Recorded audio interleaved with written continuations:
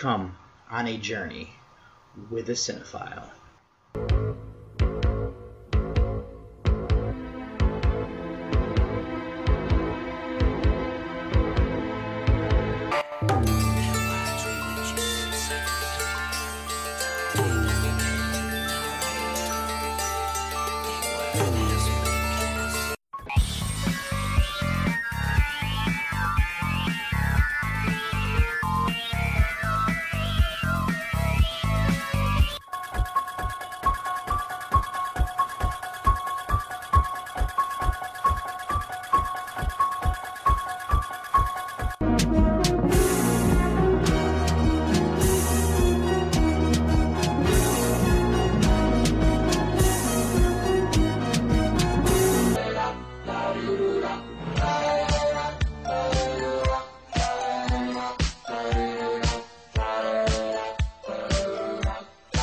Welcome everybody to episode number 26 of Journey with a Cinephile, a horror movie podcast. As always, your tour guide, David Garrett Jr. here, recording out of Columbus, Ohio. And on this episode, we're going to get back into what I have been doing, as this is going to be Journey Through the Aughts number 2, where the 2020 release here is going to be Vivarium, and then the 1940s film that is going to be as well on this episode is The Devil Bat.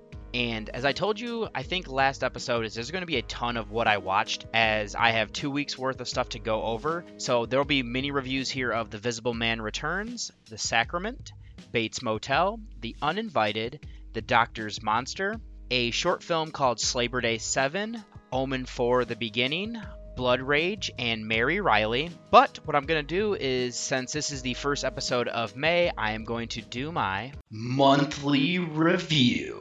Now, the review of what I've done and watched for this last month here is I watched 36 total films, 26 of which were horror films, and 4 of those were 2020 releases. And those movies are Extraordinary, MOM, Mothers of Monsters, Vivarium, and The Doctor's Monster. And then the total of the horror movies that I watched was Blood and Black Lace, Damien, Omen 2, Sleepaway Camp 2, Unhappy Campers, Dr. Jekyll and Mr. Hyde from 1920, The Legend of the Seven Golden Vampires, Species 3, Cry of the Banshee, Omen 3, The Final Conflict, A Good Marriage, The Bat Whispers, Psycho 4 The Beginning, Cry Wolf, The Killing of a Sacred Deer, The Dr. Jekyll and Mr. Hyde Rock and Roll Musical, Cujo, A Lizard in a Woman's Skin, and then the rest of them are all ones that will be on this episode here.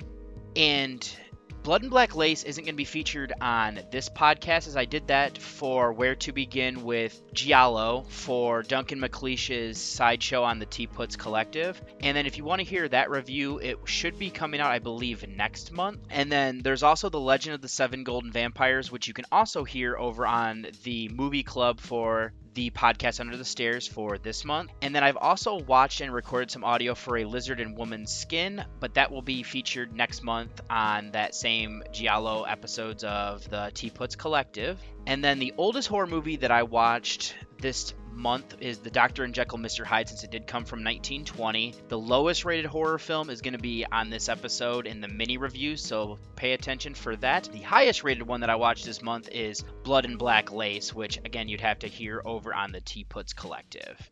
But that's all I really wanted to recap there. What I'm going to go ahead and do now is get you over to my first musical break and then into those mini reviews. Enjoy.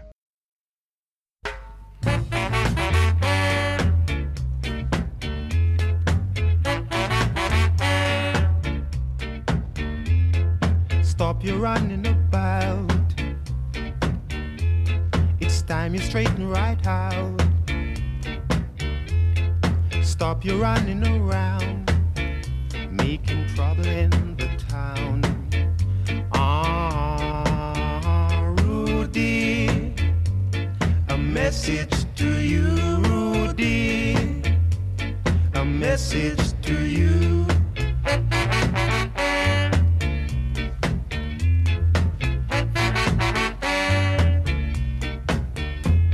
You're growing older each day. You want to think of your future, or you might wind up in jail. Then you will suffer.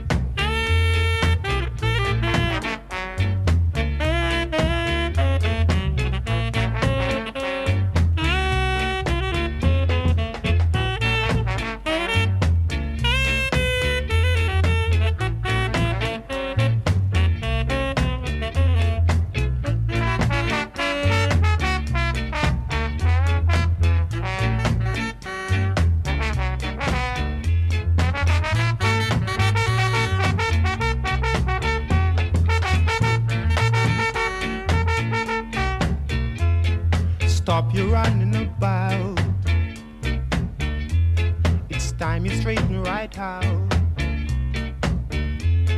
Stop your running around, making trouble in the town.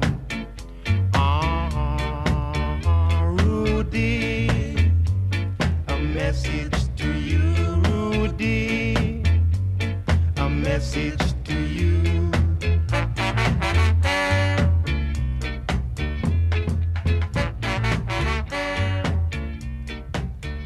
Rudy, a message to you, Rudy, a message to you. And for my first mini review of this week, it is going to be The Invisible Man Returns. This is from 1940. This is directed by Joe May. It comes from characters based off of H.G. Wells' novel. This is a story that came up from Joe May and Kurt Siodmak. It also is a screenplay from Kurt as well as Lester Cole, and there's additional writing credits that were uncredited to Cedric Belfrage. This stars Cedric Hartwit, Vincent Price, and Nan Gray. This is a drama, horror, mystery, sci-fi thriller from the United States. It is currently sitting on a 6.6 on IMDb and a 3.2 on Letterboxd, with the synopsis being: the owner of a coal mining operation, falsely imprisoned for fratricide, takes a drug to make him invisible despite its side effect, gradual madness. Now, I actually didn't know this existed until I saw the original Invisible Man and started to do some research. It led to me to this one as well as the other films in the series. Now, I've seen all of them, and then upon, this being my second viewing, as this did come out in 1940, so this is another one of my journey through the aughts. And after seeing the original Invisible Man, that was one of my favorite Universal villains, so I was pretty excited to see that they did a sequel to it. And as the synopsis was saying, the person who owns the mining operation is Jeffrey Radcliffe, who is Vincent Price. He is currently being held in prison for murdering his brother, but there are a bunch of people that are hoping that he gets a reprieve because they don't feel he could have done it and is innocent. One of these is his fiancée, Helen Mason, who is Gray. And then there's also their friend, who is Dr. Frank Griffin, who is John Sutton. Now, this is interesting as Frank is the brother of the original Invisible Man, and he has actually continued up the research to try to find a cure to being invisible, as they want to prevent anybody from using this from going mad. And in this point here is that they actually have smuggled in some of the serum to Jeffrey in order to go invisible so he can escape from prison until they can figure out who is actually the one that committed this murder. And then Scotland Yard sends someone to investigate, who is Samson, portrayed by Cecil Kellaway. Now, there's also their friend who has taken over operations at the coal mining facility, and that is Richard Cobb, who is Hardwick. Now, him in charge here, we do realize that not everybody is as they seem, as they're trying to get to the bottom of this murder, but slowly Jeffrey is going mad as the serum kind of makes you almost power hungry, and that is what he is experiencing. But we also see, as I was saying, that not everybody is as they seem. And as the whole thing, Jeffrey continues to maintain that he did not kill his brother. And I do have to say, this is a solid sequel to the original. I like that they tied in characters from the previous films, and I do have to give Universal credit, as they did that pretty well with making these sequels to do whatever they could to not violate continuity. And I believe, if memory serves, this takes place 9 years after the original one did. So I don't know in the original if they ever talked about Adrian having a brother. So having this gap in between the two films really does help, in my opinion, even if it's not that long, even if it's a few years, because at least that can kind of clear up some things and allow a little bit of story to kind of progress as it does. But one of the big things here is that I like how we have Jeffrey, who is set to be executed. He needs to prove his innocence, so he has to commit a crime. The problem is that he starts to sink into madness after he becomes invisible. He's actually a really good guy, and I like that the movie subtly introduces his character, as everybody seems to like him, but we get to see after him becoming invisible that he slowly becomes worse and worse and starts to do some nefarious things and really pushes his character over the edge. I just love having the duality of this character here, that I'm not going to lie, if you give me the ability to become invisible, I'm not guaranteeing that I'm not going to be doing some, horrible things. So I do think that plays very well. But I do have some issues with this film, as the first thing is, how did they get the formula into the prison that was holding Jeffrey so he could become invisible? Now, this is the 40s, so I do understand that the prison system was a little bit more lax. It just seems like a plot hole to me. And I also found it weird that the police, while they're searching the house for Jeffrey, they completely ignore a room where if you're going to do a complete search, I feel like you would, create a line and just go through everything, including, the rooms, and not just, get to the end of the hallway and then go back and start to check on things. Another thing I think is there for convenience to allow the story to progress. I do think this movie is much better with how deep the story is than some of the more early ones. There's not a lot in the way of subplots, but we do actually have some things here where a reveal of a certain character, and then we get to see some dark things and why they've been doing certain things like that we don't necessarily get. We get established that Jeffrey's a good person, but then we get to see how vicious he is starting to become. So we do at least get a little bit of that, even though it doesn't have the longest running time, which I do think works in its favor. I thought the acting here was pretty good. We have some dual natures of characters that I've been saying.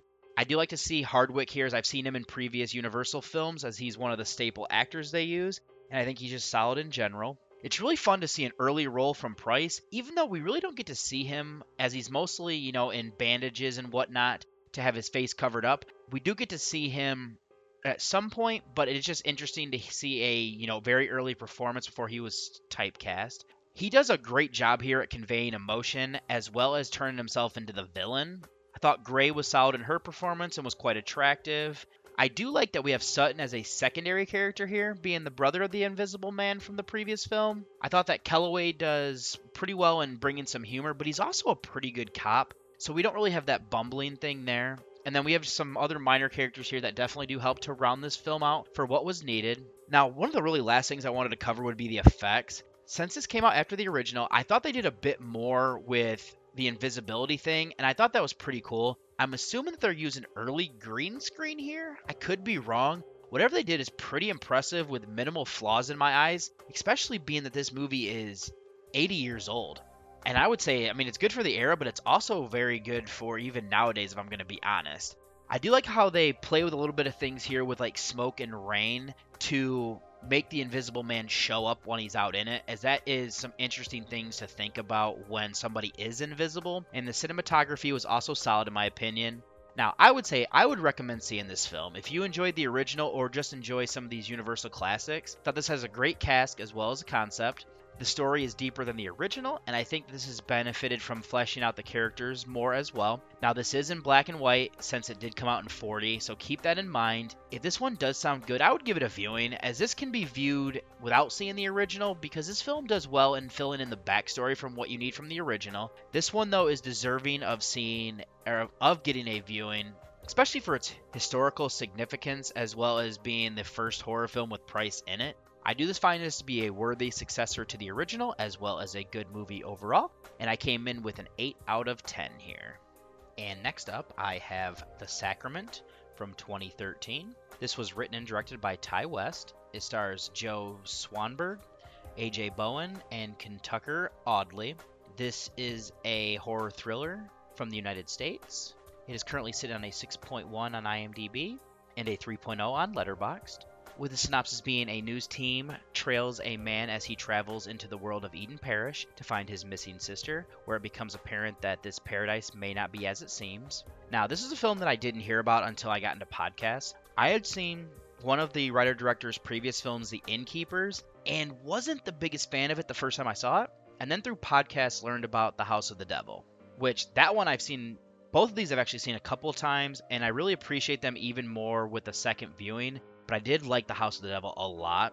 Now, to the subject here, I had heard about this film and, finally got around to seeing it and was pretty excited because I knew that this was loosely based on the events that happened at Jonestown, that great massacre and tragedy there. Now, this starts out at the headquarters for the news outlet Vice, which I thought was pretty cool that they got the rights to kind of use this, as it gives it a bit of sense of realism since this is a found footage movie. Now, we're given the backstory here that this news outlet covers things that might not be, covered in the mainstream media. And this leads us to our character of Jake Williams, who is Swanberg. His sister is a drug addict that had left the city to go live in a religious commune in Mississippi. And then it seems that the followers packed up and left for, I believe, South America to an undisclosed location. And she reached out to her brother, providing just a phone number. And it's decided that through Sam Turner, who is Bowen, they want to respond and agree to, go see her and try to document it. The problem is they don't get this agreement until they actually show up to the religious commune, where we get to see that there's actually armed guards and only you can get there by helicopter. Now, she does show up, and her name is Carolyn, as she's played by Amy Simons, where she does get it okayed that they can come in and document all of this. Now, they also have a cameraman that comes with them who is Patrick, played by Audley. Now, when they get to their cabin, Jake goes off to the main house with his sister so they can catch up. And then Sam and Patrick go about interviewing some of the different people at this commune. And from what they're getting from everybody is it seems to be an amazing place and that everybody loves what they're doing here. We do get an odd scene, though, where a little girl named Savannah, who was played by Talia Dobbins, shows up at their cabin door. She doesn't respond when they ask her questions, and then her mother shows up, Sarah, who tells her the girl is mute and that they're not supposed to talk to outsiders. And it ends up getting agreed upon that they can do an interview of the man who runs this place, who goes by Father, portrayed by Gene Jones. And we see that there's a huge celebration that night. And we get a chilling scene of Father as he comes out and he's exalted like a king. And then the interview doesn't go necessarily as planned, as Sam tries to ask him questions, but there's such a weird energy, and Father just kind of turns things around back on Sam and ends up making the place look better than what it is. But I do think that here we get to really see that the charismatic leader of Father is just so well at talking and just has such a presence, and having all of the followers watching really just makes everybody feel uncomfortable, and I thought it worked pretty well for me. And no matter what really happens here, that the next morning things take quite the turn and it becomes a fight for survival. Now, as I said, I know this was a fictionalized account of what happened at Jonestown with the People's Temple religious cult. Now, I have heard rumors that West denied at some points that this isn't what he was going for, but then I've heard elsewhere that he, confirmed that that's exactly what he was playing on. Regardless, we get a 2010s version of what happened there, and it's chilling to see how this plays out going the found footage route, because it really almost feels like we're actually there, and these people, this is their first-hand account, makes it that much more eerie, if it's going to be honest. And it's quite unbelievable, but knowing that something like this happened makes it even more chilling for me. Now, I want to delve into the idea of cults here for a minute. Father, portrayed by Jones here, was really good. He's charismatic in an odd way. Everything that he's saying, I agree with. He's trying to create a place that's without racism, misogyny, xenophobia, and all of these type of things. The problem, though, is that we're seeing the duality of why places like this aren't necessarily possible. Sam, Patrick, and Jake all believe that what he's doing here is great.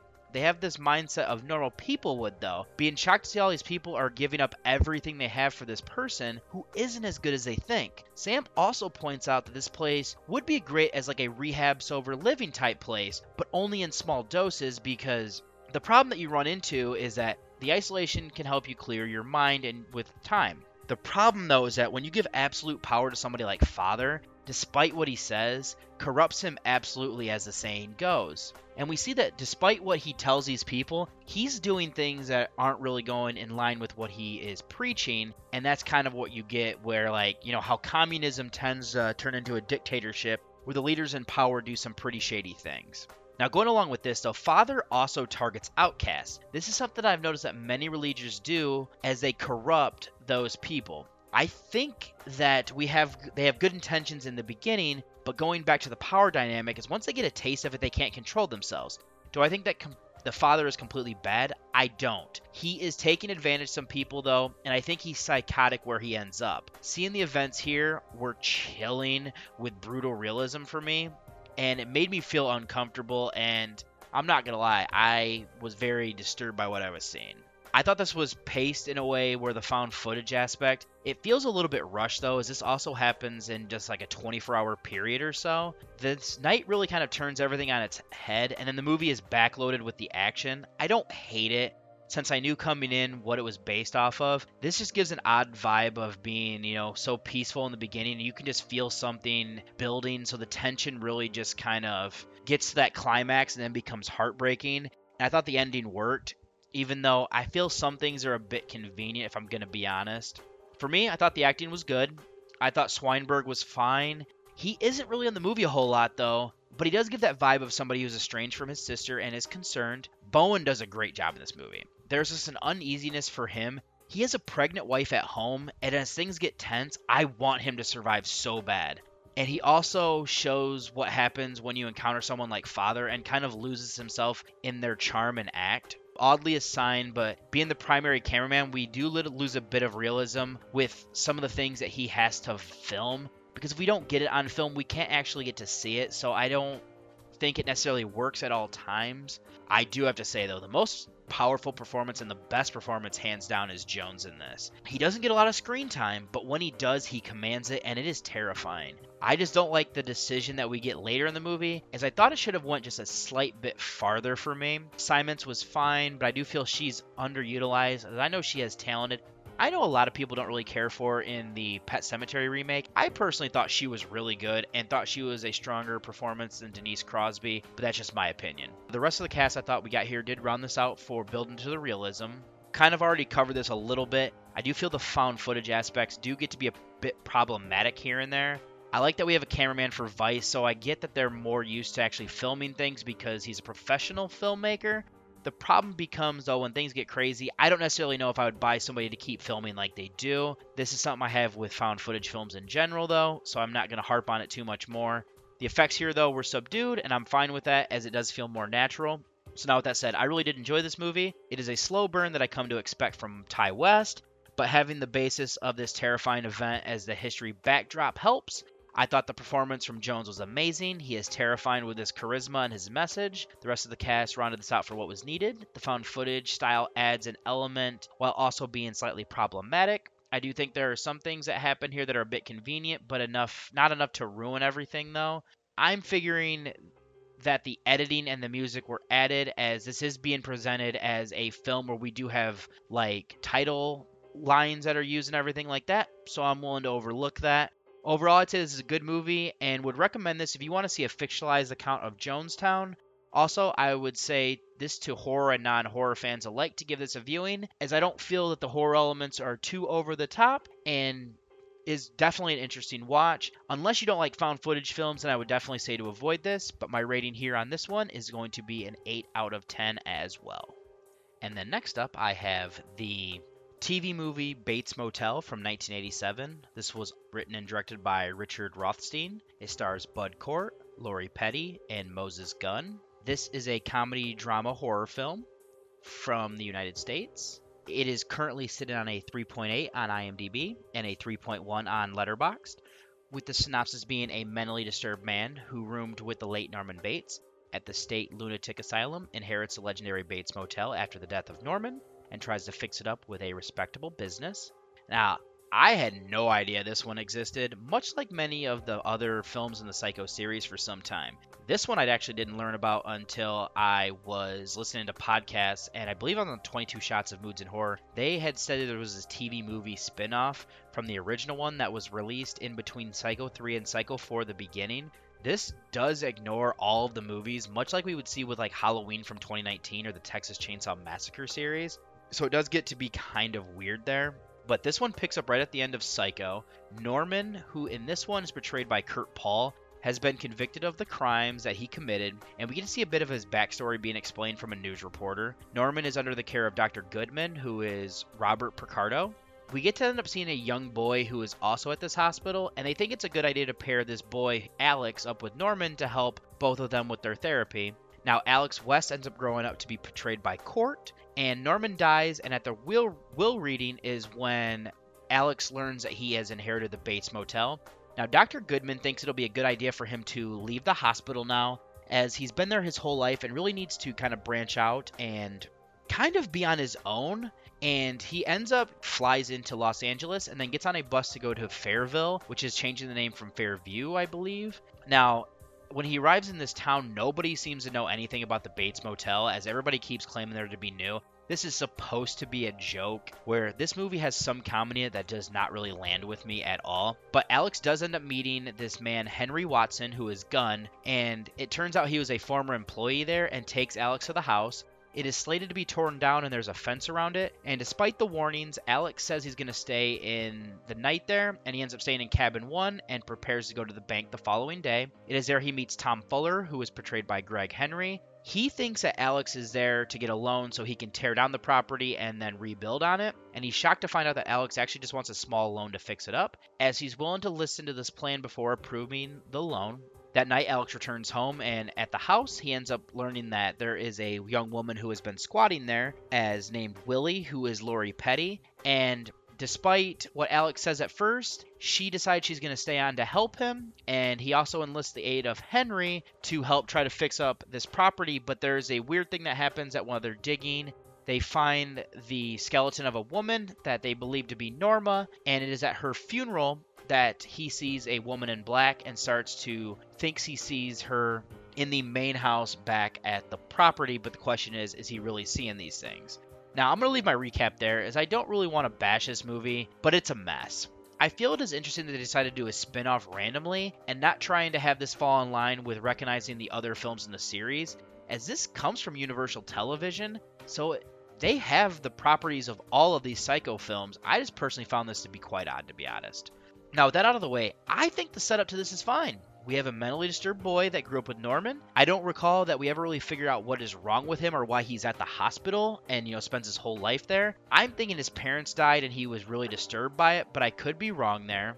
And I like that he's an out-of-place character, and he surrounds himself with a streetwise girl in Willie, and Henry, who is a rough but kind man. Now, as I've said before, they try to put comedy in here. It fell flat for me, though. This movie tries to also have a possible supernatural feel to it. Now, the ending does play like a Scooby-Doo story. Now, and we also get this other weird subplot where we have this Barbara Peters, portrayed by Carrie Keene, is the first person to check in, and then she's planning to kill herself.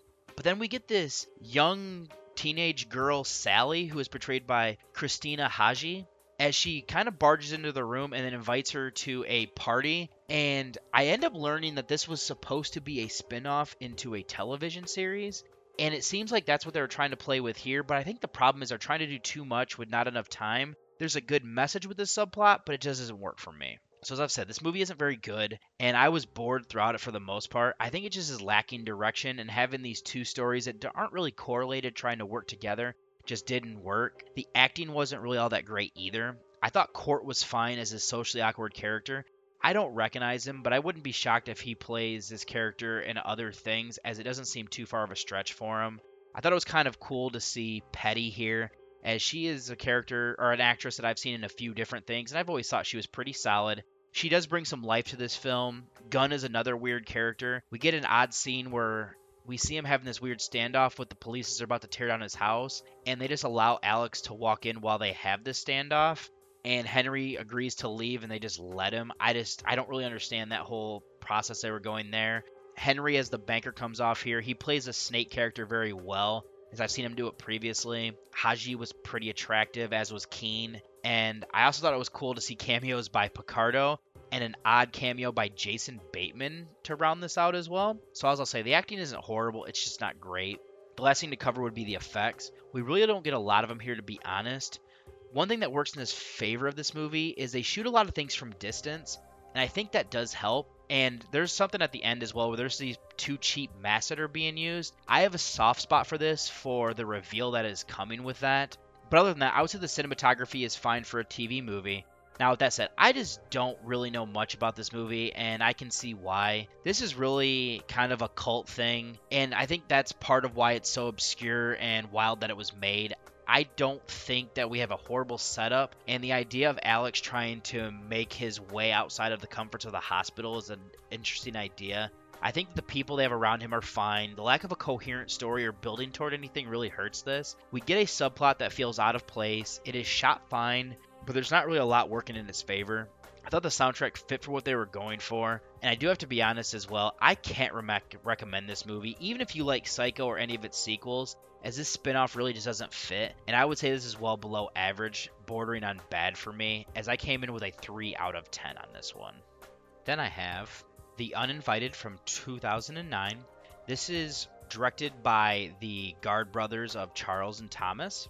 This was a screenplay that was written by Craig Rosenberg, Doug Miro, and Carlo Bernard, and is based off of the picture from Ji-Woo Kim, which I believe is The Tale of Two Sisters. This is a drama, horror, mystery thriller. from the United States, Canada, and Germany. This is currently sitting on a 6.3 on IMDb and a 2.8 on Letterboxd, with the synopsis being Anna returns home after a stint in a mental hospital, but her recovery is jeopardized by her cruel stepmother and ghastly visions of her dead mother. Now, this was a movie that I originally remember checking out back in the theater when it first came out while I was in college. I didn't realize this was a remake of a South Korean film, and I will admit I still have not gotten around to seeing the original. Now, I have seen this one twice, with the second time here being with Jamie while we were looking for a movie to watch on a rainy Sunday. And I knew I liked this after my first viewing, and so I was intrigued to see how this would hold up. Now, this starts off showing us a little bit of the top of a fire, and then we see that Anna, who is portrayed by Emily Browning, is with her boyfriend Matt, who is Jesse Moss. He wants to have sex, but she tells him she has to go home. On her way there, she finds a trash bag in the middle of nowhere in the woods and finds a dead body of a girl fall out. This girl is played by Lex Burnham, and she tells Anna not to go home. She then runs home and is calling out trying to find her father. She ends up hearing a bell and goes out to the boathouse. Inside, she finds her sick mother, who is portrayed by Maya Masser, who is being ravaged by a disease. It then turns out that Anna is recounting her dream to a Dr. Sibberling, portrayed by Dean Paul Gibson. He gives her his impression of what he thinks the dream means and tells her that he thinks that she's ready to leave. So she gets pretty excited, but while she's packing, she gets a weird scene with somebody portrayed by Heather Dokerson that unnerves Anna. Now, her father then shows up, Stephen, who is David Strathairn, and they end up driving home. It is during this drive that we learn that her father, Stephen, is now living with Rachel, his new girlfriend, portrayed by Elizabeth Banks. Anna isn't too happy about this, as Rachel was their mother's nurse while she passed away. She doesn't like the changes that are being made to the house, and while she was gone, and neither does her sister Alex, who is Ariel Kebbel. Now, Alex is also upset with Anna for leaving here to deal with their father and his new girlfriend. Now, while she's home, Anna starts to get suspicions that her mother was killed by Rachel, as there was an explosion in a fire that killed her, and the two sisters decide that they speculate more and more of what to do and start to unravel the mystery and try to figure out who Rachel is. But the more that they learn, the more things don't necessarily play out as they think. And I will say, after rewatching this, I came in knowing what the twist is this time around. And I like how there's another way that you can watch this, trying to piece everything together to see what the actual true events are. What I think works here really well is that we have Anna, who is fresh out of the hospital, where she sought treatment, so she becomes an unreliable narrator, as we have questions as well. I would say the mystery here is good. I don't blame Anna and Alex for not liking Rachel. She was the nurse to their mother, who was having an affair with Stephen as she was dying. I think Rachel's pretty shitty for that. Plus, you have her moving into the house barely 10 months after the tragedy, so I can understand why there's some scandalous behavior here. But on top of that, though, I have to give a lot of credit to Banks for her performance, as I thought she did really well here. Looking at this film as a whole and knowing what happens, she plays things a bit odd. I think, though, that seeing it from Anna's point of view is the reason for that. Now, while she's trying to do what she can to help, I think that there's a bit of concern to not upset her and sending her spiraling back to the hospital, which is why I could see Rachel kind of handling some of the things that she does. And I'll admit, I'm a big fan of Browning as well, so I like her as this main character trying to piece everything together, and yet we can't, fully trust her. Kebbel, Strathairn, and Moss are all fine in support, as well as the others that we get here to round this out for what was needed. I will admit, though, I did find this to be a little bit boring. And, I do like seeing how all the pieces fit together and explain what happened that fateful night. And I do even like that we're getting to see little things here that piece together the dream as well to explain the event. So that is all cool. I just, for whatever reason, just struggled to kind of, this time around, really get hooked.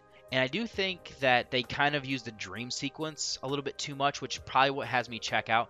There is one of them, though, with a character, and then we realize soon after that this character has passed away. I did like that one and how it explains everything. And I think another problem that I have with this movie is that we get the typical Americanized version of an Asian film where we have to see all these scenes as they really are being played out, instead of just allowing the audience to kind of know what is happening, because we're much smarter than that, and I do feel that the movie kind of doesn't necessarily agree with that. I do think that the effects here were fine for what we got. We get some creepy images during some of the dream sequences with Anna or her mother, where she is seeing her as a monster. It never is established what she had, but I and I don't like the movie having a ton of dream sequences. There's one here that did, as I said, work for me a lot. But other than that, I do think the film was shot pretty well in my opinion. So now with that said, I still enjoyed this movie, and I've admitted a few times here that I haven't seen the original, but this really makes me want to see that even more so I can compare. There's a decent little mystery here that we get that has you questioning things that we're seeing due to the fact that we have an unreliable narrator. I do think the acting is pretty solid across the board. The movie is a bit boring, if I'm going to be honest, and what we get for effects and how this was shot was fine in my opinion. The soundtrack didn't really stand out to me, but it also doesn't hurt the movie either. There was one scene where it stood out and helped to enhance the feel for sure. I'd say that overall this is a movie that's above average, but not really great though. This might be a little bit light for a veteran of horror fans, but I would say that if a younger fan is looking to get in the genre, I'd give this a viewing, especially if they do want to kind of get into Asian cinema as well, because this, I feel like, is a light version of that from some of the other ones that I've seen, you know, comparing the original Asian ones to the American remakes, as this, as I said, falls into those type of remakes, but it's kind of weird. This one came out a bit late to really work like The Grudge, The Ring, or Dark Water do. But my rating here is going to be that this is an above average film that I'm going to give it a 7 out of 10. And up next I have The Doctor's Monster from 2020. This was written and directed by Rick Jenkins. It stars Zach Zubalina, Benjamin Schunau, and Giselle Mendoza. This is a sci-fi film from the United States. It is currently sitting on a 2.0 on IMDb and looks about like 1 star on Letterboxd. There's not that many ratings on there as of yet. With the synopsis being, a reclusive doctor desperate to help his dying daughter attempts the ultimate experiment, bringing a dead body back to life. Now this was a movie that I saw on a group document in one of the horror podcast groups that I'm in for 2020 horror films. It was one that I could watch for free on Prime, and I'm not gonna lie, I started it about 2 weeks ago and realized there was something better that I could watch, so I shelved this until yesterday. Now, since this week I already had a featured review here for this podcast, I still wanted to make sure that I would watch another film for this week, just so I can stay on my pace for 2020 horror film watches. Now, this movie follows a Dr. Victor Monster, who is Zubalina, as he's talking to his daughter Brooklyn, who is Irvia Changio. She's dying of a disease that killed her mother, and there's no cure currently. Dr. Monster is trying to do an experiment on bringing a dog back to life with the help of his assistants Lydia, who is Mendoza, and Boris, who is Chanel. They're able to get the heart beating, but it doesn't revive the dog. And in a move of desperation, Dr. Monster now wants to experiment on a human, and Boris tries to remind him that this is why he can no longer work in an animal hospital for doing experiments on the animals there, but he insists regardless that he needs to do this to save his daughter's life. So they go about trying to find a recently deceased body in order to do this experiment, but during this, Brooklyn's boyfriend, who is Detective Richard Gatz, who is Keith Mills, shows up. Dr. Monster and him are not very fond of each other, and he is sent away. Richard doesn't go away quietly, but he eventually has to, as he's not getting anywhere. They end up reviving this person into the monster, who is Terran Wentz, and then he escapes and goes about on a rampage through the area surrounding the hospital. Now, I don't like to bash movies. It's just not really my thing that I find fun, and I feel that there's a lot of hard work and time that goes into making movies. Now, with that said, though, this is a bad movie. To start, the story I feel was lazy on their writing of it. This takes the Frankenstein story that is brought into modern times, which I don't mind that, even though this is something that's been done over and over again. My problem here is that they lazily call our mad scientist Dr. Monster. This also becomes slightly confusing as he creates a monster. It makes it comical that this is actually the character's name. It would work better if this was a nickname that people are doing behind his back, but no, that is not the route they took. Being that this is low budget, there are still things that you can do within the confines that don't necessarily take money, and I think a little bit more care to the screenplay is one of them. Now, the setting we have here is weird as well. I'd bet that they have access to this building that is probably partially abandoned. There's plywood up over the windows of several rooms that just make it feel off. I'm okay with that aspect, but the problem then becomes is that something that is said later on makes it seem like this is actually a working hospital, but it definitely looks far from that. Now, there's also a scene where we get to see Detective Gatz in his office. I am willing to believe that this office is another room inside of this building that they're using as the setting here. Now, Not only that, but this is a pretty boring movie, which is hard to do when you only have a runtime of 73 minutes. Without a good story to hook you in or really good acting, I just really didn't get hooked, and I just don't really care about any of the characters, and I'm also checked out that I don't feel like they're putting the effort forward, so I don't necessarily know why I should be, and these are things that you can really do that don't necessarily cost any money.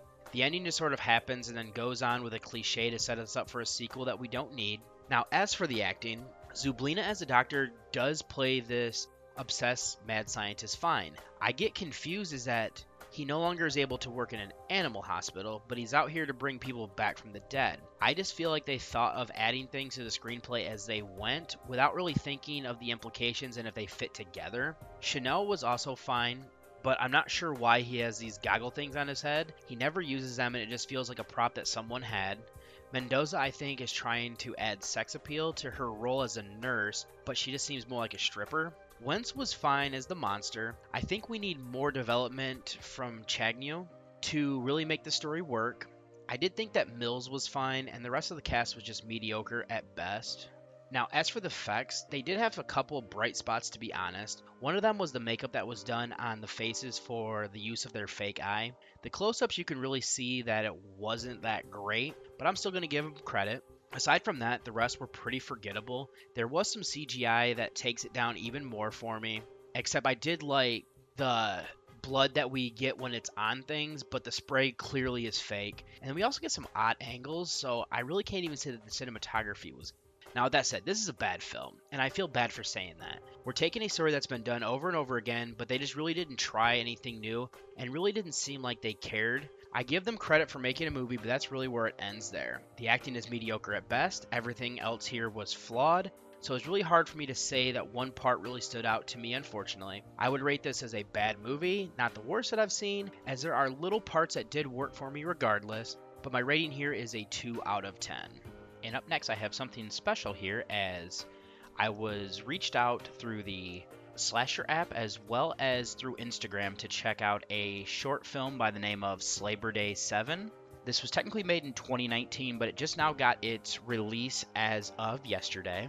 This is a horror short comedy that was written and directed by Justin Wayne. This stars Derek K. Moore, Paul Noonan, and Mike Aspinwall. This is from the United States as well. And there's not currently a rating on IMDb, as so far the last time I've looked, I'm the only person to have rated on IMDb. On Letterboxd, it looks like myself and one other person are the only two to have rated it on there. So I would say at about an average is about a 4. With the synopsis being Maddox Mason, a slasher icon who kills people that wear white after Labor Day, is chronicled in this mockumentary. This one I didn't know a whole lot about, so I came in pretty blind so I could fully enjoy this.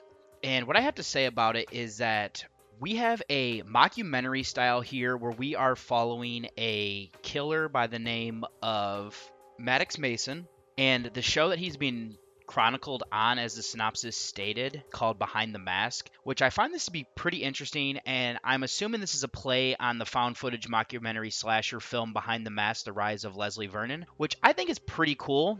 Little thing to do there to kind of give a nod to horror fans who really, have gone a little bit deeper into the genre than most. And, I mean, this is kind of following a similar thing where they're doing interviews as well as a mockumentary about Leslie Vernon there, and it has a nice little twist near the end there. Now, this one, we have a host who is Barry Bones, who is portrayed by Noonan, as he sits down to interview Maddox, who is Moore, and they kind of just go through and recap the previous 6 Labor Day films, and then we get a nice little twist there at the end. But what I really like about this is that Labor Day is really parodying slasher films that came out in the 90s, where they're making fun of the Floating Heads posters, and they're referencing I Know What You Did Last Summer. Not only that, but the premise of the Labor Day movie is pretty funny, as it's playing on the motif that I've always heard about how you're not supposed to wear white after Labor Day. So Maddox is going around killing people for this reason. And then the sequels get pretty outrageous, where they have things like going into space, and I mean, they had 6 films that have kind of parlayed off of this, which I find this to be pretty interesting. Is this almost kind of reminded me when I was seeing some of the posters of Leprechaun, as, the 4th one there was in space, and that's the same thing that we get with Labor Day. This movie does pretty well in what I have to say is, for the time and effort and care they put into this, as they have, fans of the movie. They set up convention where we have people that are in love with this movie. And then you also have a YouTube reviewer of Courtney Wolf, who is portrayed by Chelsea Forgesgren, which I thought this was kind of a cool thing to do. And just the time and effort put in to come up with all these different ideas in the posters, I have to give them a lot of credit for. The only thing that I really have a gripe here about this one is that they almost are blurring the line a little too much, that this all had really happened and they're not just movies. We also get to meet Maddox's mother, Lisa, portrayed by Sissy O'Hara, as she's showing pictures of him as a boy. And the reason the mask that he's wearing is because of her, because she said that he was a really ugly child. We never actually get to see a picture of him without his mask, so I thought that was kind of strategic in making me wonder. Now, the mask is very simple, as it's just a red mask that is very plain. I personally liked it, and I also kind of like the idea here of how most serial killers in the slasher films usually have mommy issues, so we definitely have that playing in here. And then being this is a mockumentary, we really don't get any kills here, as we're just kind of seeing archive footage, which I'm fine with because they do give us a little bit there. And I have to say, since these are parodies of these slasher movies, I think the kills are a little bit over the top, and so I'm forgiving of the CGI and the effects that are used, as it actually kind of cracked me up. So with that said, I had a fun time with this one. I don't think this is going to blow you away. I do like the feel of the mockumentary, though, that we get here, and it ends up being pretty interesting. The acting isn't great, but it doesn't need to be, and I think that kind of adds an element to it, as this, is very similar to the found footage genre. And I do feel like this is really recapping one of the lesser-known slasher villains in the era where slasher films, kind of got over the top and kind of went downhill, so I think that's fun. I found this to be above average short for me, and I would recommend giving this a viewing if you get the chance, and my rating here came in at a 6.5 out of 10. And that will move me over to The Omen 4, The Awakening. This came out in 1991. This was directed by Jorge Montesi and Dominique Othen-Girard. It was written by Brian Taggart, who came up with this story with Harvey Bernhard, and this is from characters from David Seltzer. This stars Faye Grant, Michael Woods, and Michael Lerner. This is a horror mystery thriller from Canada. This is currently sitting on a 3.9 on IMDb and a 1.9 on Letterboxd, with the synopsis being 2 attorneys adopt a mysterious orphan girl as their daughter, unaware that she is the new Antichrist. Now, this is a film that I know I saw in college when I picked it up on DVD, but I hadn't seen it in years. I don't even really remember seeing this one, and it is funny to me that one of my favorite podcasts, A 22 Shots of Moods and Horror, covered this franchise, and I know another person on social media just watched this as well.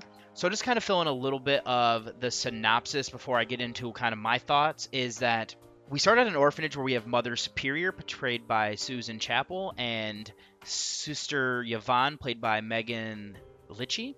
Something feels off about the two as they're talking, and then they end up meeting with Karen, who is Grant, and Jean York, who is Woods. Now, Karen is asking a million questions about the baby they're about to adopt. Her fears are put to ease, though, when they actually see her, and they take the girl home and name her Delia. Now, we do get an odd interaction between the two nuns that causes Sister Yvonne to leave, as she doesn't agree with Mother Superior. Now, from there, we see this little girl growing up and kind of going through different things. And then she is in a kindergarten class and played by Asia Vieira, where we see that she has a bit of an attitude and is semi-violent, as she goats a boy named Jerome, who is James Sherry, into hitting her, but he is also bullying her. And then we also see that she just has, some attitude as well. And on top of that, though, they end up bringing in a nanny who is Jo Thusen, played by Anne Hearn. Now, she knows there's something not right about Delia, and the more that she looks into it, the more that her mother starts to also believe that there might not be something right about this girl that they adopted. And it's much more shocking once we learn the truth that is being hidden about her past. Now, for me here, I remember not really caring for this one, but I didn't really remember it a whole lot either. Now, this time around, I was glad to actually watch it with a critical eye, as I think this does really well on playing up some of the things that we got from some of the previous ones. Now, this does feel a lot like a mirror of the original Omen movie, except we have a young girl here instead of, the boy Damien. And then we also, on top of that, have something we get kind of from the movie Damien itself, where Karen is struggling to get pregnant, so she's a bit desperate, so that's why they end up adopting this young girl. And then we also see some things happen near the end of this movie, though, that kind of change and alter that. So I do like that aspect of it there. And on top of that, Karen hires a private investigator to look into it. But I just like that, much like in the other films in the series, we don't have the two parents immediately thinking that something's up when weird things start to happen. Gene, as he has been pushed into politics now, doesn't believe there's anything wrong there. So I like that we have the duality where we have one parent who's really believing it, and then the other one who doesn't necessarily do so. And I think their acting there is pretty well done. Some of the other things that we get is some of the deaths that we get here are mirrored in the other Omen film, and actually in the original Omen film from my memory. And I even like that, though this is a TV movie, I think they do pretty well with the effects, as I would actually say this is one that goes back to where we get the thought process that the little girl could be possibly behind some of these deaths that are going on, and I do think that really works for me. Where I know in the final conflict, the third Omen movie, they really started to get away with that in my eyes. Now, this could have went a little bit more mean-spirited for me, but I'm alright that it doesn't necessarily do that. As I said, I thought the acting was pretty solid. The effects don't go over the top, and I think they do well in hiding some of that. And I also like some of the cinematography, because we get a lot of upside-down crosses that are naturally done that are a decent little tie-in for me. I also like for here that the soundtrack, they went back to using the main theme from the original and the third movie, and incorporating more of the chorus music that's sung in Latin. That just gives me such an eerie feeling, and being that this is a religious-based horror movie, I think that actually helps out a lot there. I don't think this one is great. I do think that this is probably the worst of the original four, and especially it's hard to say the original four is because there was an original trilogy, and then this one came out quite a bit after, but I'm willing to be forgiving of that. I still found this to be an above-average movie, and I think that this is interesting to kind of reboot it almost, and even tie in the original 3 into this one as well. So I came in with a 6.5 out of 10. And then next up, I have Blood Rage from 1987. This is directed by John Grissmer. It was written by Bruce Rubin. It stars Louise Lasser, Mark Soper, and Julie Gordon. This is a horror film from the United States. It is currently sitting on a 5.8 on IMDb. And a 3.2 on Letterboxd, with the synopsis being, as kids, Todd is institutionalized for a murder whilst his twin goes free. 10 years later, on Thanksgiving, Todd escapes and a killing spree begins in his neighborhood. Now, this is a film that I had never heard about until I got into podcasts. I think that it jumped onto my radar around November due to the fact that this movie is centered on the Thanksgiving holiday, and there aren't a lot of movies around this one in the horror genre. And I always have a soft spot for slashers as well.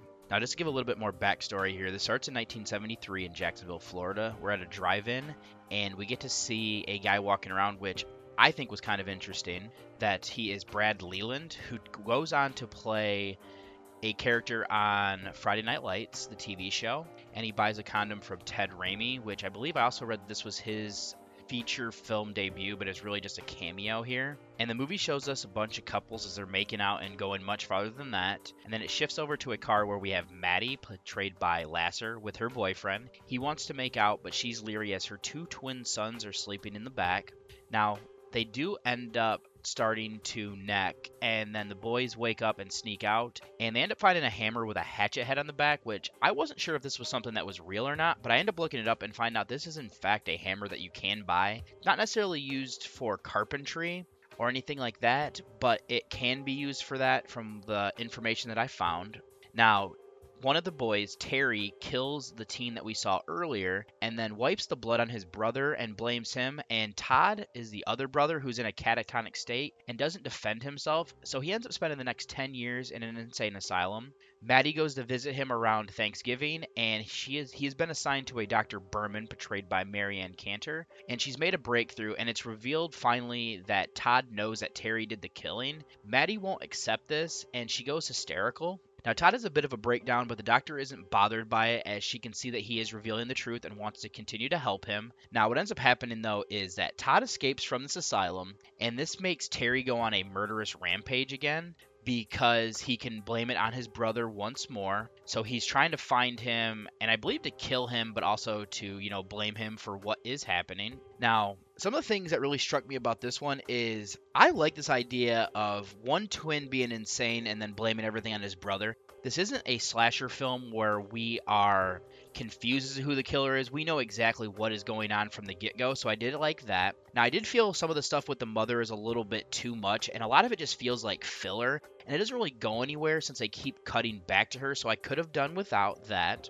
And then the Todd kind of just disappears for long stretches in this movie. Wasn't a big fan of that, and I thought they could have utilized a little bit better to have him in the film. I do find that the apartment complex here was a pretty cool setting because this involves Terry knowing all of his victims and knowing who he can attack and who is home and everything like that. I do find this to be a pretty progressive movie, as it looks like Maddie isn't married the night of the first murder that happens, and then we get to see another character later on who also has a child and she's not married. And she actually goes on a date with another guy, so I thought that was pretty cool. There's also the soundtrack here I thought was really cool. It has a definitely 80s vibe to it, but it really also amps up the scenes, especially when we are getting some of the killing, so I thought that really worked. There's also this really cool thing that happens where Brad, who is Maddie's boyfriend, goes back to his office as he is the manager of this apartment complex, and he's listening to this televangelist on the radio. Everything that this religious talk that is happening correlates back to the story somehow. Like, there's one that's kind of funny to me where it's a hand for a hand, but on top of that, he's saying something about twins, and it's fitting that that is the basis of this movie here. I don't think it's necessarily great, because I do think the story kind of falls apart a little bit, but not enough really to ruin anything here. I thought the acting was pretty solid for a subgenre that necessarily isn't built on it. I do think they could have fleshed out the twins a little bit better, but I do think this is one that I could recommend to groups while drinking, and I just think this is a fun slasher overall. Like I said, the effects are really good in it. That's probably the brightest spot along with the soundtrack. So I came in with a 6.5 out of 10 here. And the final mini review for this week is going to be for Mary Riley. This comes from 1996. This was directed by Stephen Frears. It comes from a novel written by Valerie Martin, who is basing this off of Robert Louis Stevenson's The Strange Case of Dr. Jekyll and Mr. Hyde. There's just a little bit different take and who they are following in that story. And the screenplay here comes from Christopher Hampton. This stars Julia Roberts, John Malkovich, and George Cole. This is a drama, horror, romance thriller from the United States and the United Kingdom. This is currently sitting on a 5.8 on IMDb and a 2.6 on Letterboxd, with the synopsis being a housemaid falls in love with Dr. Henry Jekyll and his darkly mysterious counterpart, Mr. Edward Hyde. Now, this is a film that I'm pretty sure I saw part of it in class, but never the whole thing. For the life of me, though, I cannot remember if this was high school or college. What is even more confusing as to why I can't piece it together is I don't recall ever reading The Strange Case of Dr. Jekyll and Mr. Hyde, or the novel that this movie is based on, in class. I do know that I have read the one from Robert Louis Stevenson on my own time as just something that I wanted to do, but just never been like a required thing, so that's why I am getting it confused. But I don't really want to delve too much more into anything from what the synopsis is stating. This is really just, like I said, a different take where we are following Mary Riley, who is Roberts, as she works in the house for Dr. Jekyll and ends up kind of having two different types of love for Dr. Jekyll as well as his counterpart. And just some of the things that I found pretty interesting here is that Riley is definitely nervous by nature, and we learn that this is caused by abuse from her father. And this actually delves into an interesting talk that she has with Dr. Jekyll, as she claimed that her father was a good man, and her father in this movie is played by Michael Gambon. And what I like about this, though, she says that when he's sober, he was a nice man and was pretty much just pretty good to an extent. He was a little bit rough, but when he would start to drink, it almost seemed like a different person would come out of him. And that's where Dr. Jekyll questions and wondering maybe there is, and he has already become Mr. Hyde at this point, so that is where he's kind of drawing the correlation there. We also get some interesting social commentary here of misogyny that is done through Mr. Poole, who is the one who runs the household for Dr. Jekyll. But I also feel like this is just an undertone of Victorian England, which I do think they develop, and the settings as well as the effects make it does seem like this is the era that it's taking place in. So I thought that was pretty well done. We are really also exploring that Dr. Jekyll has been living a life of repression pretty much the whole time. I mean, if you've read this story, you definitely know that. So it's nothing really new that we are playing on here. But he has developed love for Mary Riley because he does notice her at one point reading a book in his study, and allows her to read whatever one she fancies. She declines this offer, though, and other help to think that she is getting any preferential treatment here because of it. And this is pretty interesting because we get a story through Bradshaw, who is portrayed by Michael Sheen, who I'm a big fan of, about a maiden that's very similar to her, who the master was taking a liking to and then end up getting her pregnant and then sends her off, as he's just kind of play on the fact that in this time period and era, yes, they might have taken a liking to some of their staff, but that's about the extent of what it was, and it's almost just more of a plaything, so they don't really want to ever fall into that. But then we also have that Mary is repressing her personal feelings, which I think is very interesting, as she does need to guard herself, as she is in service of this master. So if she does lose this job, she could miss out on, even though she is a slave in a sense, she does have it pretty well off as opposed to other places. And we do get to hear that this household is ran pretty lenient as to some of the ones that they could be in. But then she does start to lust for Hyde. But I do like here is that we have the more animalistic nature is much stronger than, the social norms that we develop as we grow up. So he comes onto her, so this develops this forbidden love that Dr. Jekyll is harboring, where Hyde allows him to act out on it. And speaking of acting, I thought the acting in this movie was great. I'm not a big Julia Roberts fan, but I do think this is a time where she's already done a lot of major romantic comedies, so this is her branching out into a more challenging role, and I think she does great there. I think John Malkovich does a wonderful job in being both Hyde and Jekyll here. The only problem that I do have, though, is I don't think he looks that much different, so it's hard for me to believe that people wouldn't figure out that he is the same person. I do feel this film runs a bit long. We do get an interesting effect, though, to see him becoming, going back and forth between Jekyll to Hyde, as we get to see it backwards at one point. It's just really creepy, and I think the sound effects that go with it really work in making it feel that way. So this isn't a great film. I did find it to be above average, and I would actually probably recommend this more to non-horror fan than horror fans. And the horror fans I would recommend this to if you're into romance, because I feel like that is a major crux of this movie. But I do think it could have been cut down to about an hour and a half to make it run a bit tighter for me, as I think it just kind of gets a bit repetitive, in my opinion. That's all I really wanted to talk about here. If I haven't given my numeric rating here, it'd be a 7 out of 10. But what I'm going to go ahead and do now, though, is to get you over to the trailer of my first featured review. Okay, here we go.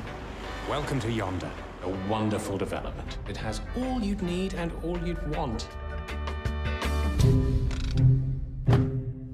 Number 9. Number 9 is not a starter home. This house is forever. Leave for a boy? Do you have children? No. It's not exactly what we're looking for. That guy was so strange. Yeah. Wait. No, I don't think this is the right way. Yeah, this is the way we came in. Number 9 again. Did we just do some kind of loop? How have we just... Want me to drive? Such a jerk. Because I think this is not possible. We can't make turns like this over and over. We have gone this way, Tom. Oh my god. Hello?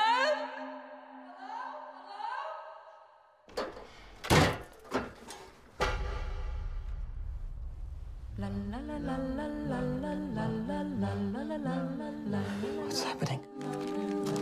Maybe they'll let us go. What if they don't come? What are we supposed to do? Should we just sit here and we wait to die?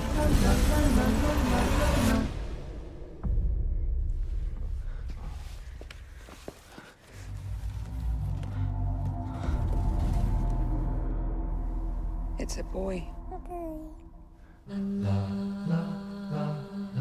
Give a little time for the child within you. Don't be afraid to be young and free. Run to the locks and throw away the keys and All we wanted run you. was a home.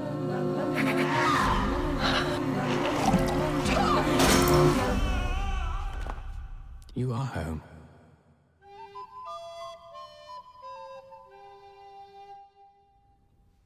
You creepy little mutant.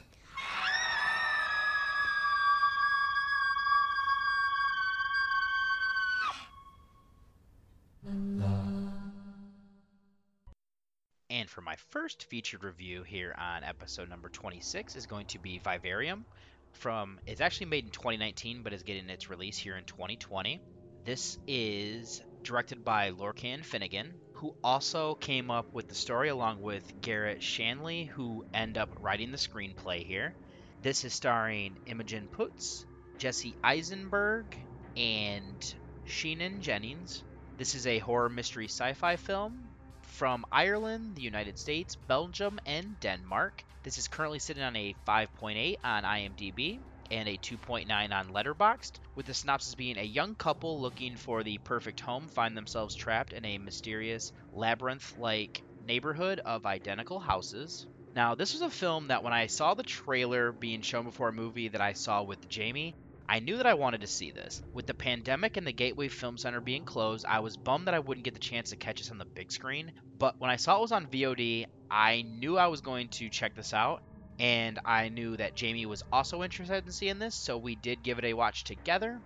And I also heard a podcast host, I believe over on the Horrorcast, briefly cover this film, so I definitely knew I needed to check this out. Now, this movie starts off with a creepy scene of seeing a bird's nest. There's one that is bigger, like a baby, than the others, and it slowly pushes the other two out. We then see this bird grows to be larger than the mother that comes back to give it worms. We then shift to inside of a classroom. The teacher is Gemma, who is Poots, and the children are singing the song about wind going through the trees. Outside, the children are being picked up by their parents, and there's a young girl, Molly, portrayed by Molly McCann, is looking at the dead birds. It is here that I learned that it is the cuckoo bird that does this, where this bird will be dropped off in a different nest from the actual bird that it is itself, where it'll end up taking all of the food and then pushing the other ones out and pretty much, killing this whole family of birds in order to survive and make its own way. The girl is then sent on as her mother calls. There's then a kind of funny scene where her fiance Tom, portrayed by Eisenberg, messes with her as he is up in the tree with a ladder.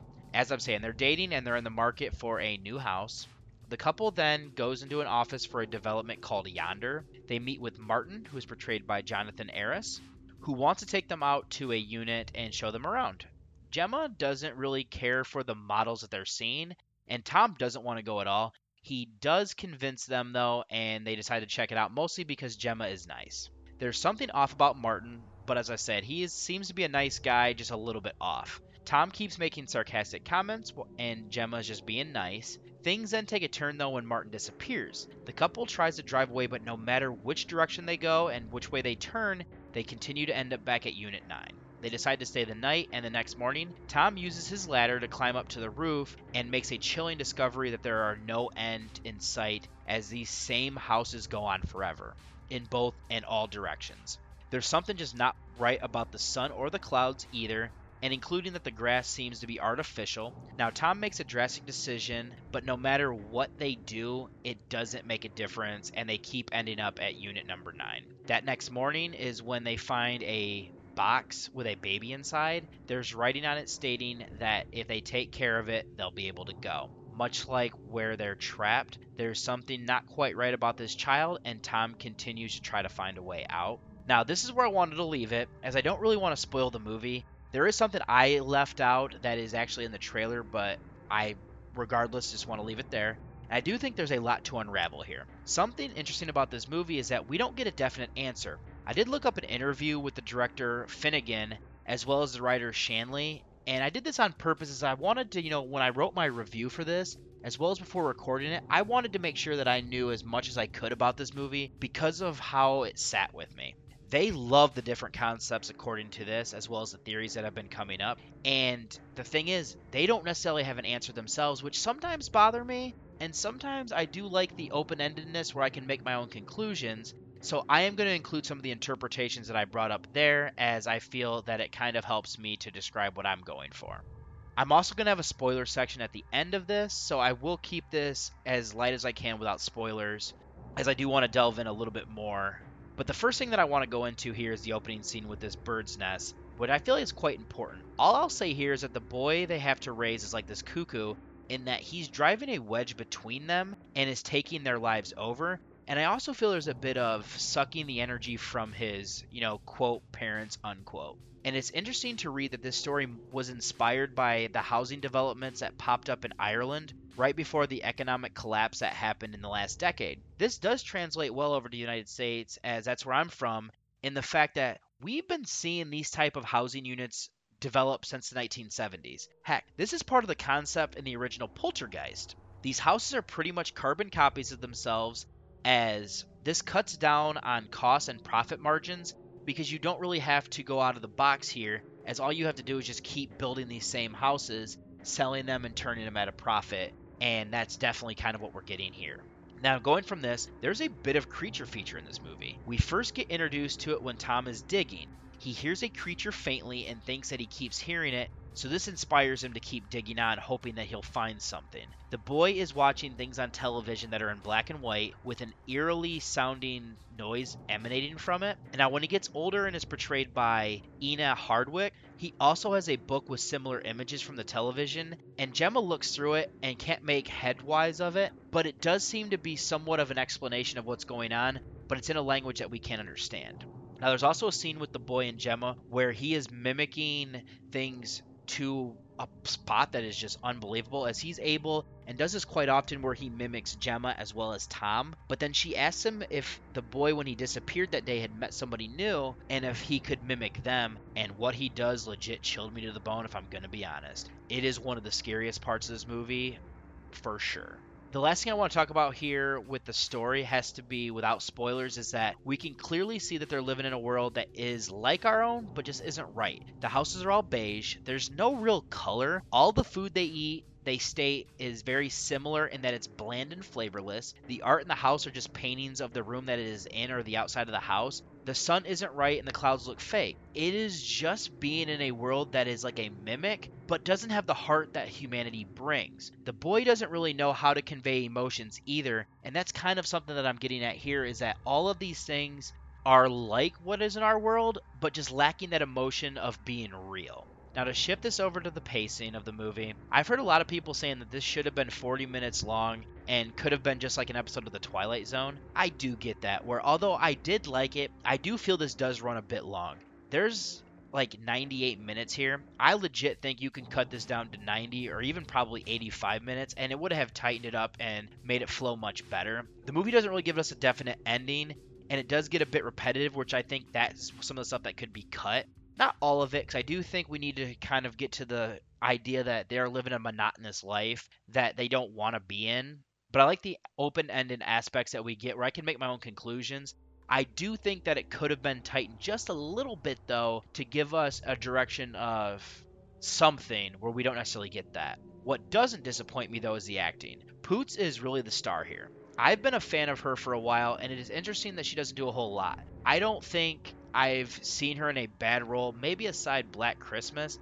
I don't necessarily blame her there, though, as she has the most depth here in this movie and really makes you question what you would do at times. Eisenberg is interesting as he is pushing her humanity, and she is saddened by the rift that comes between them. I thought his sarcasm adds to his character, and that's something I usually get from him a lot. Jennings, Eris, and Hardwick were all solid. There's just something off about all of them, and it really made me feel uncomfortable. And I have to say that overall the acting in this movie was good. Taking this to the effects, we don't really get a lot of them, to be honest. I love how this is made to feel like we're on something like The Truman Show. We know there's something off about it, and we really don't know what it means. Most of the effects seem to be done practical, which is always a good thing for me. If there is some CGI, it was seamless. They do have some really good cinematography, and the use of color late in the movie is great because it signifies different things. The devoid of color here, for the most part, makes sense as well. The last thing to go over would be the soundtrack. We do get a few indie songs that I had never heard of, but I really like their sound. It brings an interesting vibe to the movie and just fit for what they needed. I'd legit consider adding these songs to my playlist if I'm going to be honest, and the rest of it also fit to help enhance the scenes when it was used. So now with that said, I really like the concept of this movie and the story that they're presenting us. If I have to be honest here though, I do think that leaving the ending a bit too ambiguous does kind of hurt. It is a shame, though, as we have a bit more direction with this. Could have been one of my favorite films of the year. I thought the acting was good across the board, with Poots just taking the lead. The effects we get, the use and not use of color was strategic. We get a solid little soundtrack, and I'd have to say that this is a good movie, and one that I would have liked to check out again. It really made me uneasy feeling, and I'd like to actually recommend this to non-horror fans as well as horror fans alike, just because there are just some social commentary and relevance here for sure. But my rating for this is going to be an 8 out of 10. Now, like always, I'm going to have this time-coded to where I'm going to start the spoiler section, where we're here in a second. If you haven't seen this movie, I would definitely recommend skipping over this. If you don't care, just go ahead and keep going through. But for those who want to go ahead and see this film before listening to this section, I will start those spoilers now. Now, what I really wanted to delve into here is what I think this movie is about. We have Martin, who needs to bring a couple to a house in order to raise another child like him. They grow quite fast and make a loud screaming sounds that are annoying and really just mimics his parents, which in this case are Gemma and Tom. But like I said though, he's driving a wedge between them. I also think this is an allegory for young couples having children before they're ready. Tom is kind of an asshole here and rejects a child flat out. Because he sees it as a creature, he's willing to starve it to death. Until, it dies. I guess you could see this as an abortion of sorts. Gemma isn't prepared, but she feels a kinship as the time goes on and just can't let it die. And I feel this is what also drives a wedge between her and Tom, as, they are the other side of this. The boy is a monster, though. We get to see an odd scene where Tom throws a cigarette down and the artificial grass disappears. He starts to dig, but there's something just not quite right about the dirt that is being dug up.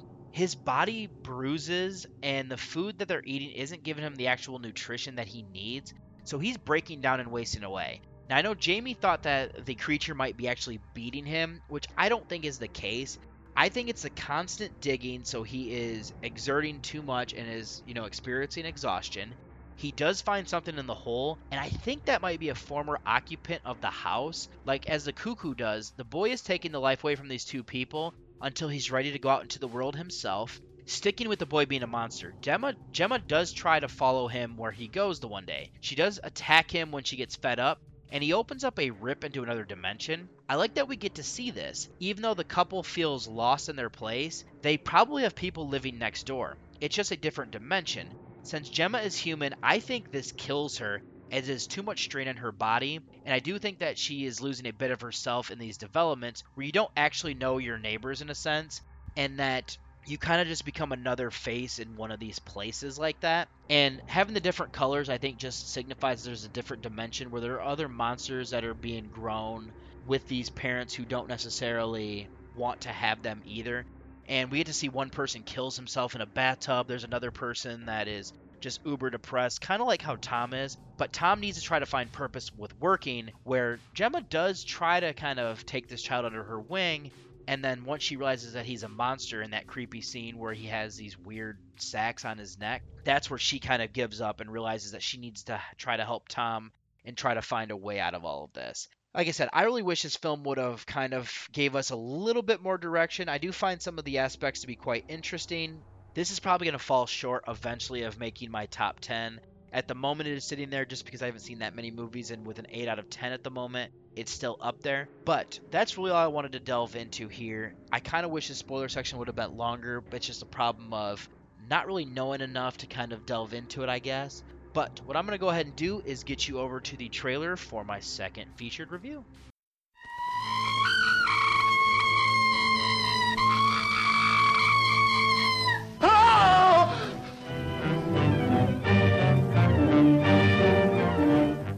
When an animal attacks a human, there's bound to be a lot of noise. But I, as a scientist, take many things into consideration a layman might overlook. Ever smelled anything like this before? Found it in Don Morton's bathroom. Well, yes. That's the same stuff that's been on every one of the Devil Bat's victims. All four of the murdered people had this lotion on them when the Devil Bat struck. Layton, I'm afraid all these murders have affected your mind. Now, my plan is to sit in the garden, and when the killer makes one of those power dives, I'll blast him.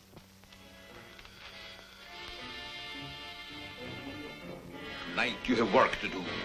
It's time you were on your way.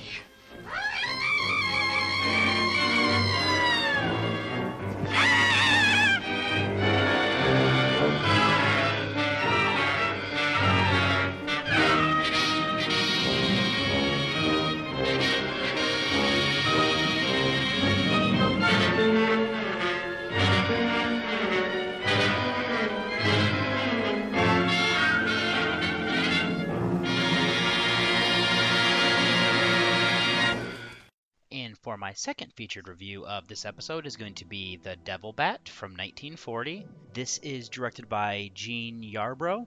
This comes from a screenplay from John T. Neville, and then the original story was done by George Brickner. This stars Bela Lugosi, Suzanne Karen, and Dave O'Brien. This is a horror sci-fi film from the United States. It is currently sitting on a 5.5 on IMDb and a 2.7 on Letterboxd, with the synopsis being a mad scientist develops an aftershave lotion that creates his gigantic bats to kill anyone who wears it. Now, this is a film that I don't think I really heard about until I first got into podcasts. I didn't really know much about it and decided to give it a viewing here for my journey through the aughts segment that I do for my podcast. As you can tell, as you are listening to this currently. It did star Bela Lugosi, so that did pique my interest. Now, we start this off learning that we're going to be in the small town of Heathville. Here, everyone loves Dr. Paul Carruthers, who is Lugosi. Due to this, he's allowed to conduct experiments at his home with pretty much without any interference.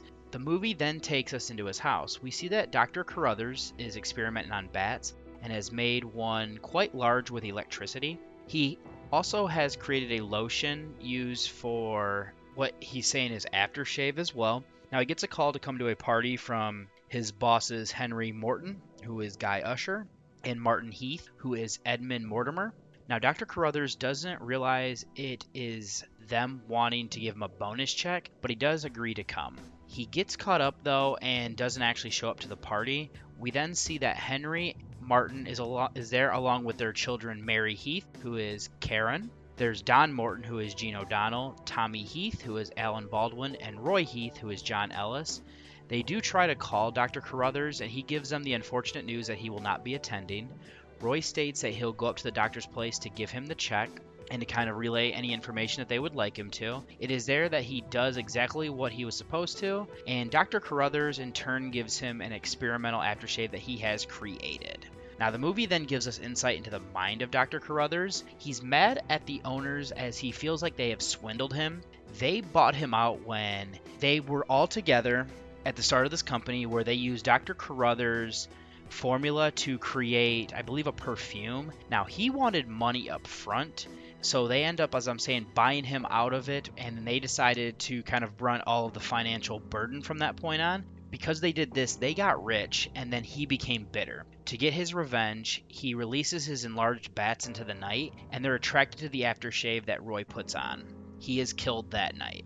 It is a mystery as to what did it, though, as no one really saw it. Mary was outside with Don, and they heard the screams, but found her brother dead and didn't see anything around it. A reporter is assigned to this investigation, and he is a hotshot named Johnny Layton, portrayed by O'Brien. And along with him, he's taken a photographer known as One Shot McGuire, portrayed by Donald Kerr. They meet up with Chief Wilkins, who is Hal Price, who accepts their aid in this investigation and set them up with interviews with those involved into the situation. Now, Mary takes a liking to Johnny, where McGuire takes interest in her French maid Maxine, who is Yolande Donlin. The evidence doesn't make sense as they find things that don't match the size of the claws and bite marks with the hair that they find on the body of the deceased. Dr. Carruthers is even helping with the investigation as well. Now, Johnny and McGuire do some shady things to stay on the job, but we see that what is causing this, and they're trying their best to get to the bottom of it, as they do know that there are these enlarged bats, and actually it is Johnny who comes up with the term devil bat. But nobody else really believes them at first, and some of the things they do make it even more unbelievable as well. Now, this is an interesting film for me, as it feels like a Universal film, but it's not. This was created by Producers Releasing Corporation, and I read up as they were kind of like the early Roger Corman, where they would shoot these films very quickly with a small budget, and then would ramp up the horror though. And it also has a low running time that made it feel like a Universal film for me as well. And I also figured out that this is the most successful movie that this company made. Now, what also struck me about this is this seems to be like a bridge between the more classic horror that we got in the 30s from Universal to the sci-fi atomic age of the 1950s. We're mixing science here with Dr. Carruthers making these normal bats larger and was able to control them with the element that he's discovered from Tibet. It is explained that monks use it there, but he's been using it to condition these bats to not like the smell, and then using it in his revenge plot to target certain individuals. I found this to be a pretty interesting concept, if I'm going to be honest. Something else that is pretty relevant here is the press doing things that aren't the truth and how it creates problems. I think this is fitting that I gave this a watch during this fake news era at this time, as Maguire purchases a bat from a taxidermist, and he goes about staging a photo so they can send it to the editor to keep them off the back, and as well as sell papers. The problem is that the only people who have seen it thus far is him, Johnny, and Mary. Dr. Carruthers, of course, has as well, but he's not going to admit it during this time. A zoologist is brought in to rebuff the photo, and then it gets the two guys in hot water, especially because Maguire did not take a tag off of the wing, and it stated that this was made in Japan. This is an interesting concept here where you have people staging this stuff to make people, and this ends up making people not believe, and it is outrageous as well as being outside of comprehension, because this bat, the zoologist ends up, once they realize that this could be real, thinks that it is a prehistoric bat that somehow survived and is the only one of its kind, not realizing that we have science that has created it. And it's really hard to knock this film for its pacing, as the movie only runs 68 minutes. I'm glad that it did, to be honest. If anything, though, the characters could have been fleshed out a bit more, or they could have developed a bit more of the subplots, as they really don't have anything with that either. The movie moves at a good clip, even though many of the deaths are off screen. I don't hate this completely. It would have gotten repetitive, so they just show everything through newspaper headlines to fill things in. This is a cheap way of doing things, but I kind of have a soft spot for it. And the ending is very much like a Universal movie in that it is abrupt and just wraps everything up nicely. Now, moving this to the acting, I did like to see Lugosi here. I'm not completely sure of his timeline, but I do know that he did a lot of Universal films and started to butt heads with some of the top brass on making him top billing. And I do know that there was also a drug problem aspect to his story as well, but not sure when that started and if this was him just wanting to continue to work or if he needed to, pay bills, so that's part of why he was here. But regardless, I thought his performance was good, and you can see the duality of his character. He seems like a nice guy, and everybody really likes him, but when he's alone, we see that that's not really the case. That facade he has going also deteriorates as his plan continues to work and starts to eliminate people that he wants to. Karen was fine, as she really isn't that fleshed out, and a similar could be said for O'Brien. We see that he's a good reporter, but will cut corners along with Kerr, and I did like that he brought some levity with Dolan, and the rest of the cast I thought was fine in rounding this out for what was needed. Now, the last thing to cover would be the effects. I first wanted to give credit for using the actual footage of live bats. It is very quick, and it is extreme close-ups, so it's easy to tell that bats in this are actually animals or toys or things of that nature. And it is hard to fault the movie for using fake bats when they're flying. This is something that you could see for the next 30 plus years at times as well in cinema. I can be forgiven that this does bring a bit of charm, if I'm honest. And like I said, being for 1940, it's not the worst, and I am more critical of things that came after this. The cinematography was also fine in my opinion, but nothing really special there. Now with that said, this isn't a great film, but I still enjoyed this low-budget effort. We get an intriguing, bridging film from one generation to the next, mixing sci-fi with revenge and horror. The concept isn't bad, but we really don't get the fleshing out of the characters or the subplots. It has a low running time, which is fine, but I would have liked a little bit more for my problem. The effects were okay for the era, and the soundtrack really didn't stand out or hurt the movie. I did like seeing Lugosi here and thought the rest of the cast helped to round this out. I will warn you, this is from 1940, so it is in black and white. There is a colorized version that you can watch on Prime. I wanted to see how it was originally intended before seeking this out, as this does fall into public domain because the company did not renew the copyright.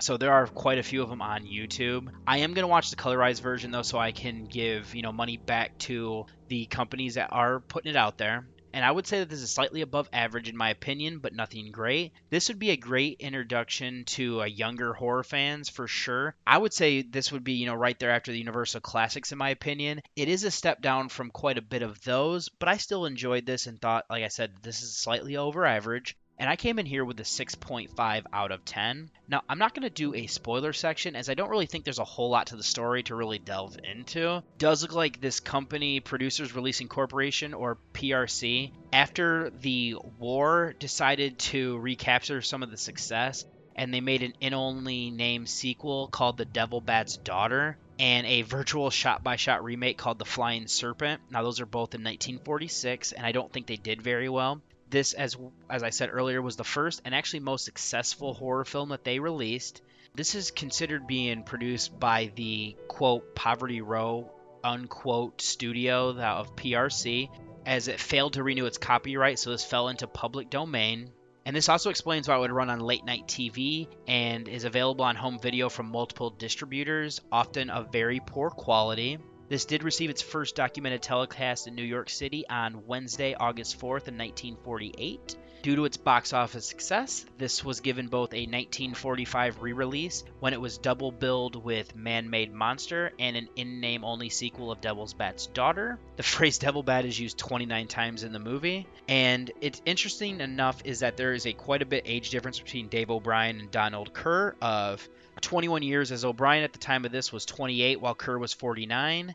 And it does look like that both of these men really kind of had quite a bit of work, but only really played bit parts. Example is that Kerr was in 29 movies in 1940 alone, but was only credited in 2 or 3 of those. O'Brien is best known for his wacky role in 1936's Reefer Madness, but did a nice job and in the more serious in 1945 where he was in The Man Who Walked Alone.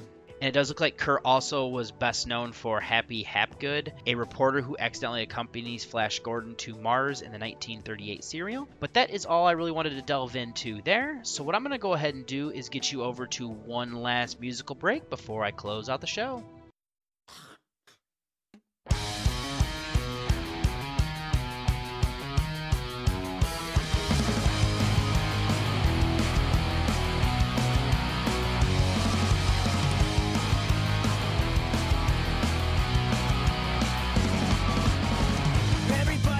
Problems.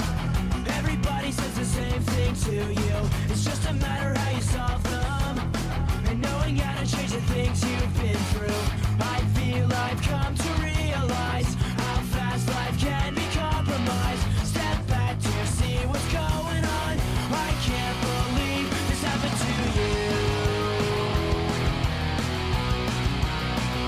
This happened to you.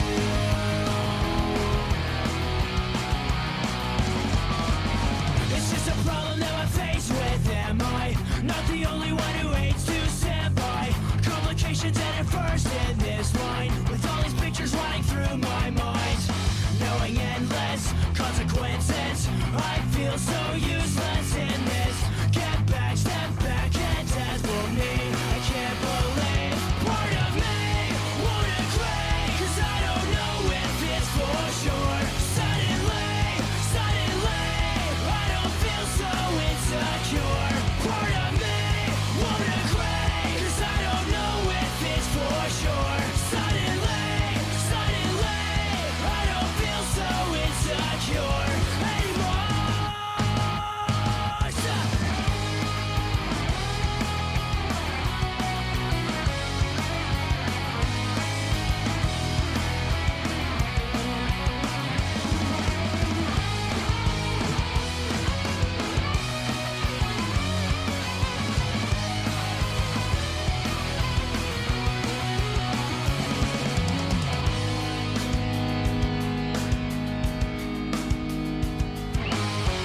Everybody's got their problems. Everybody says the same thing to you. It's just a matter how you solve them. But what else are we supposed to do? Part of me won't agree, 'cause I don't know if it's for sure. Suddenly, I don't feel so insecure. Part of me won't agree, 'cause I don't know if it's for sure. Suddenly, I don't feel so insecure anymore. Why do things that matter the most never end up with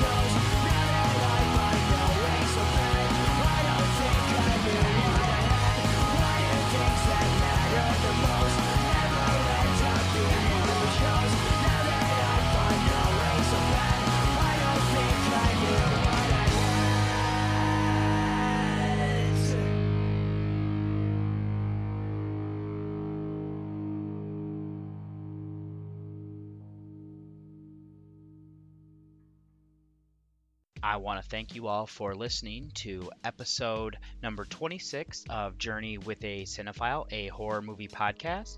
Just to close out the show, if you'd like to get in touch with me, you can send me an email at journeywithacinephile@gmail.com.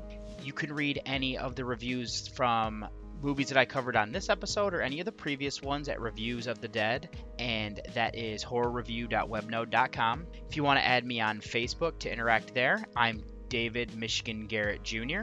On Twitter, I'm Buckeye from Mish. On Letterboxd, I'm David OSU, and on Instagram, I'm David OSU87. And now all of those links will be in the show notes, as always. And whatever podcatching app you are listening to this on, if you could go ahead and subscribe, just so that way any of the future episodes you don't have to miss, that would be greatly appreciated on my part. And if whatever you're listening to you can rate or review, I would also appreciate that, just to kind of figure out, even if there's things that I'm doing you don't like, to go ahead and put that in there, just so I can make this the best show possible.